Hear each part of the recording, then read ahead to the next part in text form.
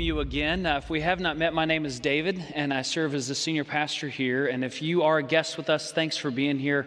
Thanks for giving me the chance to share with you. We started this series several weeks ago, and we were intentional to frame this as the first step we were taking towards our overall goal for the entire year, which is knowing Christ more tomorrow than we do today.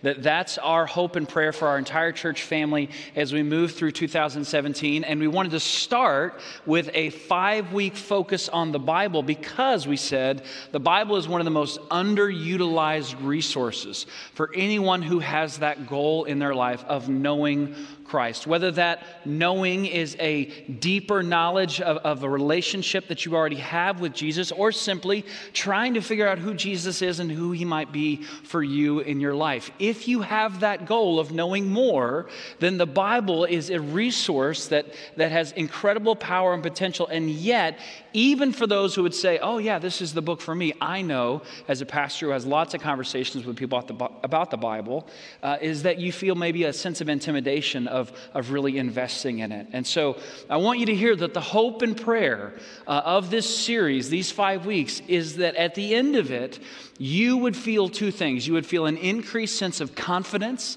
in investing in the Bible, and also that you would feel an increased sense of desire. Now, along with that, there's some other things that we're doing in our church to help with that goal. One of which is I started a new pastor's Bible study on Wednesdays, 9:30 to 10:30, meeting in our chapel. We had our first one on Wednesday, and the chapel was full. It was so awesome. We will see what happens next week. Maybe it was really bad, and it won't be full again. That'll be the real test. But if you're not available Wednesday, 9:30 to 10:30, I want you to know that we're also doing a Facebook Live Pastor's Bible Study at 11 a.m. on Wednesdays. That'll be available on Facebook, obviously past that, and then we'll also put that on some other platforms for those who hate Facebook and will never set up an account on Facebook. You know who you are, right? Yes, you do. You're proud of it. That's okay. All right. So, we've been talking about the Bible. Last week we looked at the question, what is the Bible? And I'm not going to go through that entire message again. If you missed it, you can watch it online. But there's a few things that I want to reset for you around that question, what is the Bible? Last week we talked about that the Bible actually is not a book, but it is one story. In other words, it's a book in the sense that it's within one binding there, if you have it with you. But it's really better to think of the Bible not as a book, but as a library of books that were written by a variety of different authors in several different languages over the course of thousands of years. It's lots of different, not only books, but also types of literature. And we looked at the table of contents last week and talked about the different categories of literature that we find in the Bible, just as when you go to the library, you would find books according to different categories according to books that are there in that library. The Bible is not a book, but there is one overarching story. And the way in which we described that last week was that the story of the Bible is a revelation of God's desire for relationship with God's children and the full restoration of God's world. These three are the ones we described as the three main characters of the Bible: God, God's children, and God's world. And today, we're going to unpack this even more. As we do, I want you to think about this word revelation. I want you to keep that in the back of your mind. Not in terms of the name of book number 66, okay? But in terms of the process of revealing, okay? Keep that in your frame of mind as we move through this, as we think about what does it mean that the Bible is a story, a revelation of God's desire for relationship with God's children and the full restoration of God's world. So the question we're going to look at today is one that many people have asked me in the past when I asked for questions last week. I heard this expressed in lots of different ways. And I'll tell you that it is the question that was the most significant question for me when I first started really engaging the Bible. And what I mean by that is not just sitting in church and listening to the pastor read from a couple of scriptures. I mean when I first really started reading through this thing. And I started thinking, well, does this make sense? How how does this fit with here? And trying to understand what the entirety of this, of what is found here is all about. This was my most significant question. I know it's a question that many of you ask as well. And since you express it lots of different ways, here's the general way that we might think of it. The question is, how do I reconcile the different pictures of God I find in the Bible? Now, if you hear that question and you think to yourself, I don't know what they're talking about. It all seems really straightforward to me. You need to read the Bible more, okay? Because some of that confusion will come out if you invest a little bit more deeply in the Scriptures. You'll find yourself in places thinking, wow, I don't know how this fits with this. There may be some confusion and some internal struggle around that. How do I understand the God that seems to be revealed here in this portion with the God that Jesus speaks of in the New Testament? It was one of my most significant questions. And again, I've heard it from many, shared a lot of different ways, but this is essentially what we ask. How do we reconcile the different pictures of God that we may perceive, we may find in the Bible? So we're going to look at that today by looking in a couple different places in the Bible. If you have yours, pull it out. If you didn't bring a Bible with you, please grab the blue Bible from the seat pocket in front of you. And I want to encourage you to find two different places. The first place that we're going to look is page 1. Okay? If you have your Bible with you, it's on page 1. If you're using the blue Bible, it's on page 1. Any Bible you have, it should be on page 1. We're going to look at Genesis chapter 1. The other place that we're going to look is in the Gospel of John. If you're using the blue Bible, the Gospel of John begins on page 1646.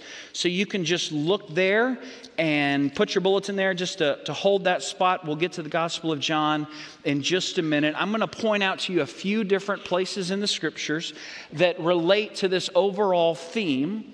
Obviously, I could share with you many more, but then you wouldn't get lunch in time. So we won't do that. So we're going to begin on page 1. And the beginning of Scripture begins in this way. Verse 1, in the beginning, God created the heavens and the earth. Now the earth was formless and empty. Darkness was over the surface of the deep, and the Spirit of God was hovering over the waters. Verse 3, and God said, let there be light, and there was light. And this is familiar to many of you. And in a few weeks, we're going to do a series just on Genesis chapter 1, 2, and 3. So we'll talk about this in much more detail in a few weeks. But I want to point out a few things to you that we find here in the first 3 verses of the Bible. So these first 3 verses say something to us about God and God's relationship to the world that God has brought into being. One of the things that's helpful to keep in your mind as you read through Genesis 1 is that the writers of Genesis 1 are not ancient scientists. Okay, so this is not your 7th grade science teacher talking to you about science. These are ancient theologians who are seeking to express an understanding of how this world came into being and what the Creator God did to bring this world into being. And so notice what these ancient theologians are saying about the origin of all life. So we begin with God. And we begin with this notion that God created everything that we see. And prior to the first act of creation, these writers describe the earth as formless, empty, and defined by darkness.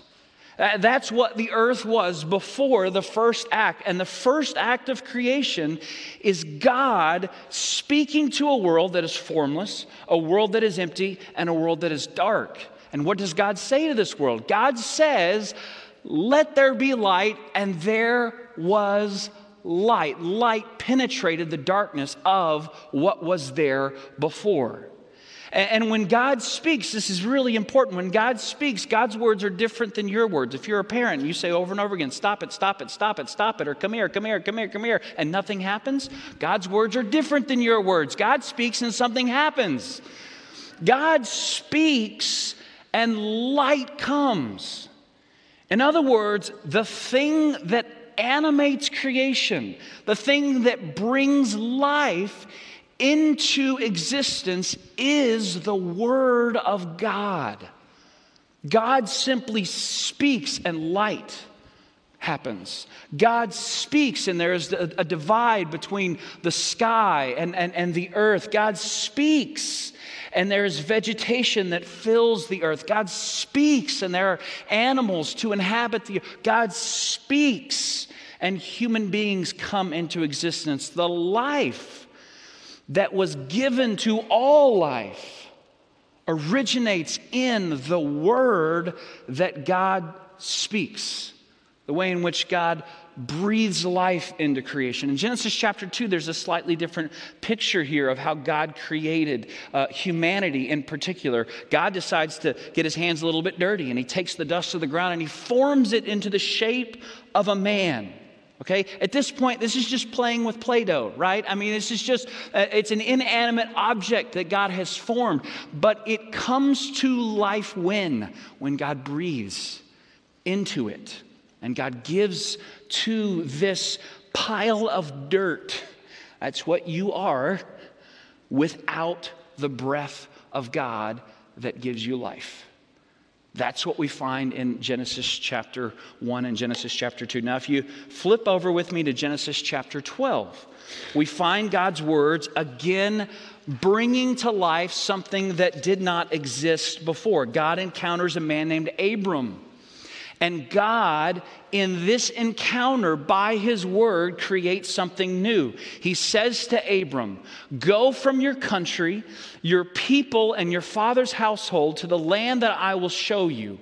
I will make you into a great nation, and I will bless you. I will make your name great, and you will be a blessing.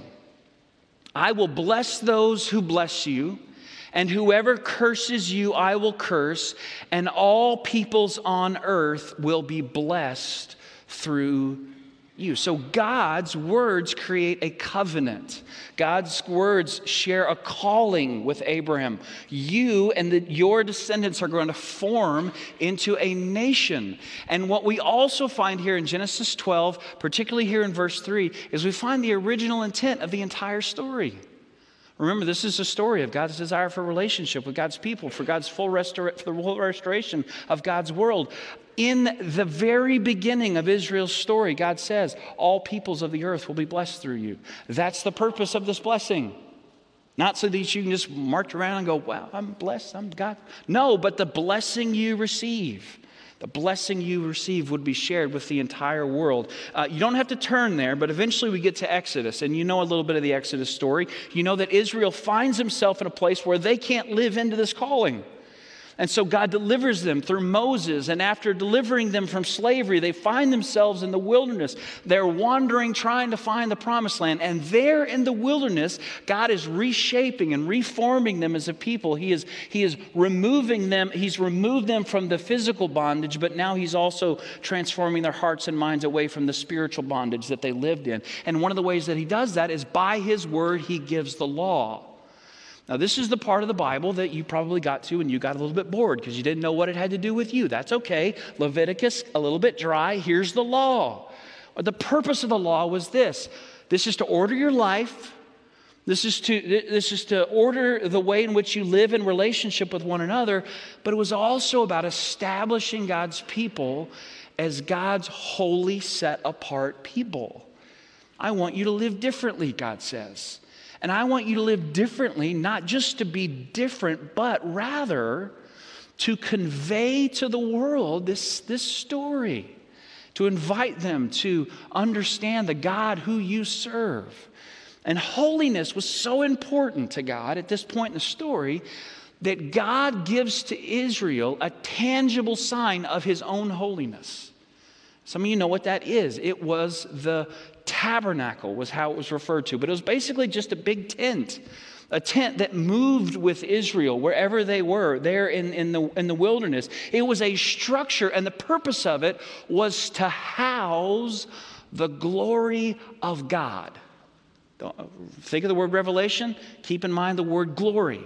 Here's a physical structure, and within it resides the glory of God. You can't see the glory of God. It's so magnificent, you just fall over dead. But within this structure, within this structure, Israel understood was God's glory that was with them because they were God's covenant people. Now keep that in mind as you now turn to the Gospel of John. We're obviously jumping very far ahead in the story, but we're jumping to the story of Jesus and how the story of Jesus connects with what we have already heard in these particular portions of the Old Testament. So we turn to John chapter 1, and here's what we find. In the beginning was the Word, and the Word was with God, and the Word was God. He was with God in the beginning. Through him, the Word, all things were made. Without him, nothing was made that has been made. In him was life, and that life was the light of all mankind. The light shines in the darkness, and the darkness has not overcome it. Now, as you read these first three words, some of you may be thinking, well, that's weird. That's just how Genesis starts. Maybe John didn't know, he's looking at a blank page. How do I start? Well, how did Genesis? No. If you're wondering if there's a coincidence here, you are quickly becoming a biblical scholar. Pat yourself on the back. Very good. Because it's not a coincidence. John intends for you in your mind to remember, this is how the whole story began. Because part of what John is articulating to you in telling the story of the life, death, and resurrection of Jesus is that this is not a new story. This is a continuation of the story that we have been living in all along. And another way that we know that is because of the way in which John refers to Jesus. He calls Jesus the Word. And what did the Word do in the beginning? The Word is what gave life. The Word was with God. He was there in the beginning. Go all the way back to the formless world, the darkness that defined it, and the way in which the world brought things to life. Through him, the Word, all things were made. Without him, nothing was made that has been made. In him was life. The same life that brought to life all of life. This Word that spoke into the darkness and created light is now the light that is shining in this darkness, and the darkness has not overcome it. If you're not catching it yet, let's turn to verse 14. Look at verse 14 of that same chapter. John says, the Word, Jesus, became flesh. This is how John tells the story of the birth of Jesus. There's no Bethlehem, there's no shepherds, there's no room at the inn. He tells it in a very different way. This is the Word becoming flesh, and this Word makes his dwelling among us. Well, what is that word dwelling supposed to remind you of? Well, you remember that thing called the tabernacle? Remember that tent, that structure that housed the glory of God? The Word became flesh, and he has taken up residence here among us. He has now inhabited our own world, and we have seen his glory. The glory that used to live in a box that you couldn't really see. You just knew it was in there.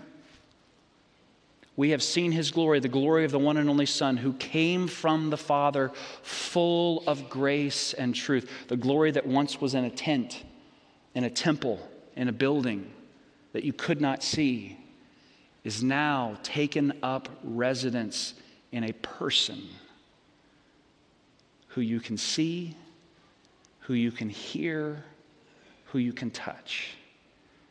That's who Jesus is. Verse 18, no one has ever seen God, but the one and only Son, who is himself God and is in closest relationship with the Father, has made him known.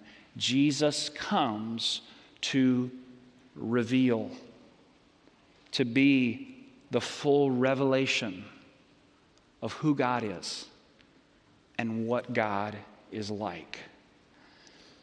So what does that mean for you when you wake up in the morning or whenever it is and you find yourself reading through 1 Kings 12? That's just what I turn to. That's how you sometimes pray, right? You just, what's the answer, God? I'm just kidding.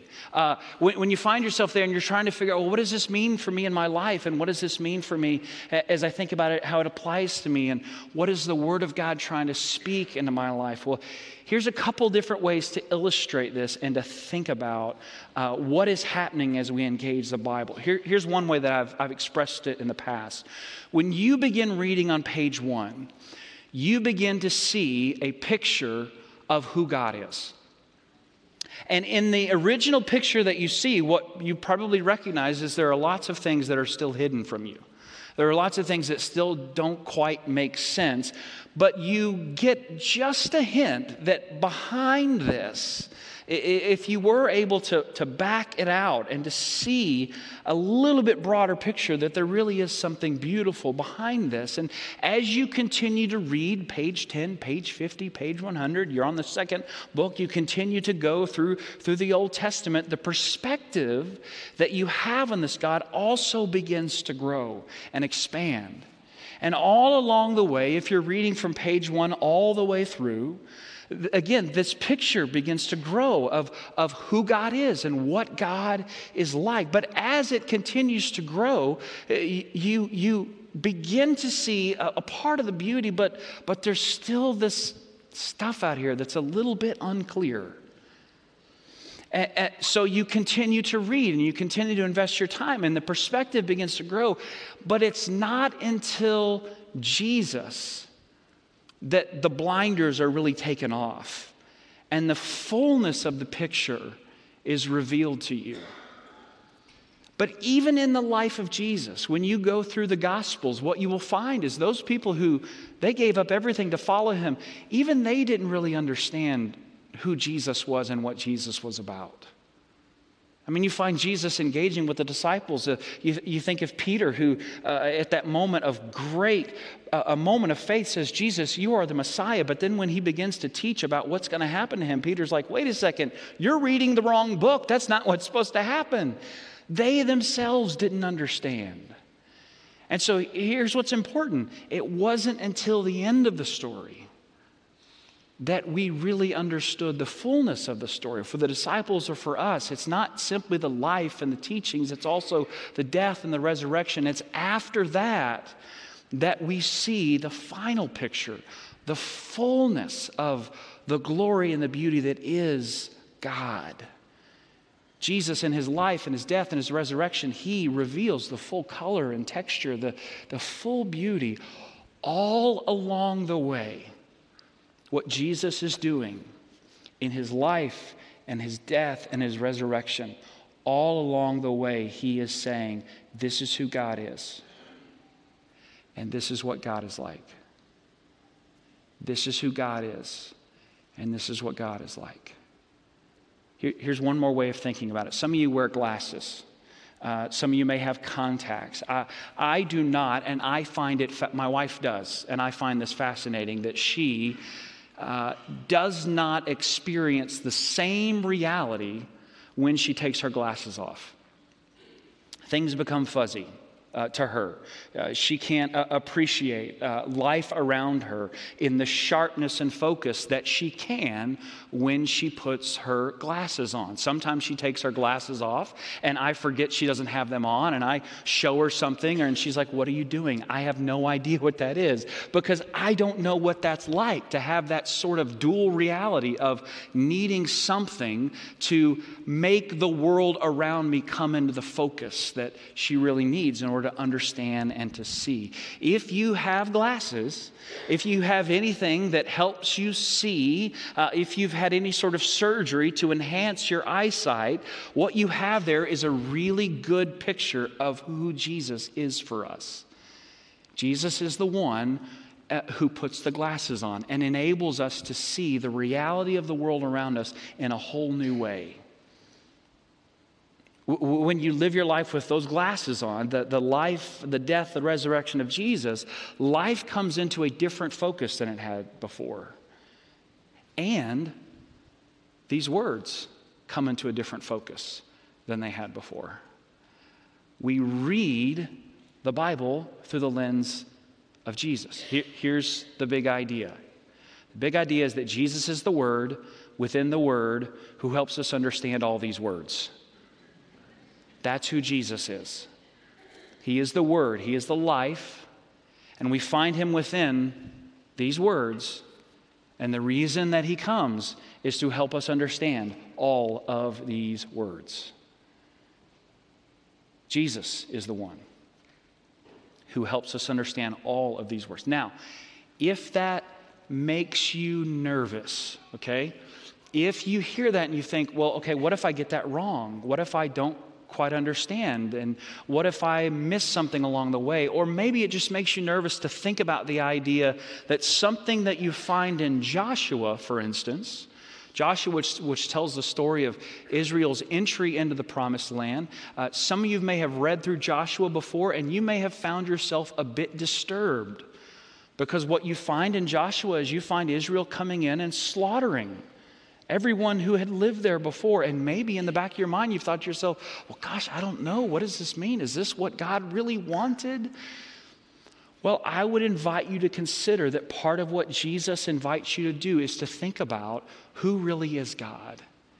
And is it possible that along the way there were some components of God's character that even Israel misunderstood because they didn't have the fullness of the picture that was revealed in Jesus? Now, if you hearing me say that makes you nervous, let me just invite you to read Matthew chapter 5, Matthew chapter 6, and Matthew chapter 7. That's the Sermon on the Mount. And in the Sermon on the Mount, here's what Jesus does over and over again. He says, "You have heard it said." And he doesn't follow that with, "But that was really kind of dumb. We changed our mind. We figured that wasn't a good idea, and we're doing something totally different now." He doesn't say that. He describes himself as the fulfillment of what has come before. He says, "You have heard it said, but I say to you," which is essentially Jesus saying this: you got the words, but you didn't understand the story. You heard the message, but you didn't understand its meaning. You heard, "We've been blessed by God. Yippee!" But you didn't catch that what I wanted to do in you was not just for you, but for the entire world. And so because Israel had not lived into that covenant and that calling, what does God do? Does God sit back and say, "Well, didn't work. Let's go start over somewhere else"? No, God sends Jesus. And Jesus, over and over again, says, this is who God is, and this is what God is like. Next week, we'll talk about, okay, what does that mean for you in your own personal engagement with the Scriptures? And then in the final week, we'll talk about wrestling with the Bible. And what does that look like to maybe put this idea into practice a bit and think through how do we wrestle with that? And is it actually part of the intent of the Bible is to invite us to wrestle with that? Let me close with this. I'm going to read to you. You don't have to turn there. You can just write it down. These are some other words that John wrote. This is from 1 John chapter 1, verses 1 through 3. And what you're going to hear as we close today is you're going to hear John celebrating Jesus. And I want to invite you just to join in that celebration. I want you to think about the way in which Jesus comes to reveal God to you. I want you to think about what you've learned about God because of what you've learned about Jesus. And maybe think about what more you need to learn, what more you need to know, and how Jesus might reveal that to you. Listen to what John says. "That which was from the beginning, which we have heard, which we have seen, which we have looked at and our hands have touched, this we proclaim concerning the word of life. The life appeared. We have seen it and testify to it. And we proclaim to you the eternal life, which was with the Father and has appeared to us. We proclaim to you what we have seen and heard, so that you also may have fellowship with us. And our fellowship is with the Father and with his Son, Jesus. Let's pray. Jesus, we give you thanks for your work, for your word, and for your life. We thank you for what you reveal to us about God and God's heart. And God, I continue to pray that in my life and the life of all who are here and the life of our entire church family, may you continue, Lord, to increase our confidence, and may you continue to increase our desire to learn more about who you are and who God is. We pray all this in Jesus' name. Amen.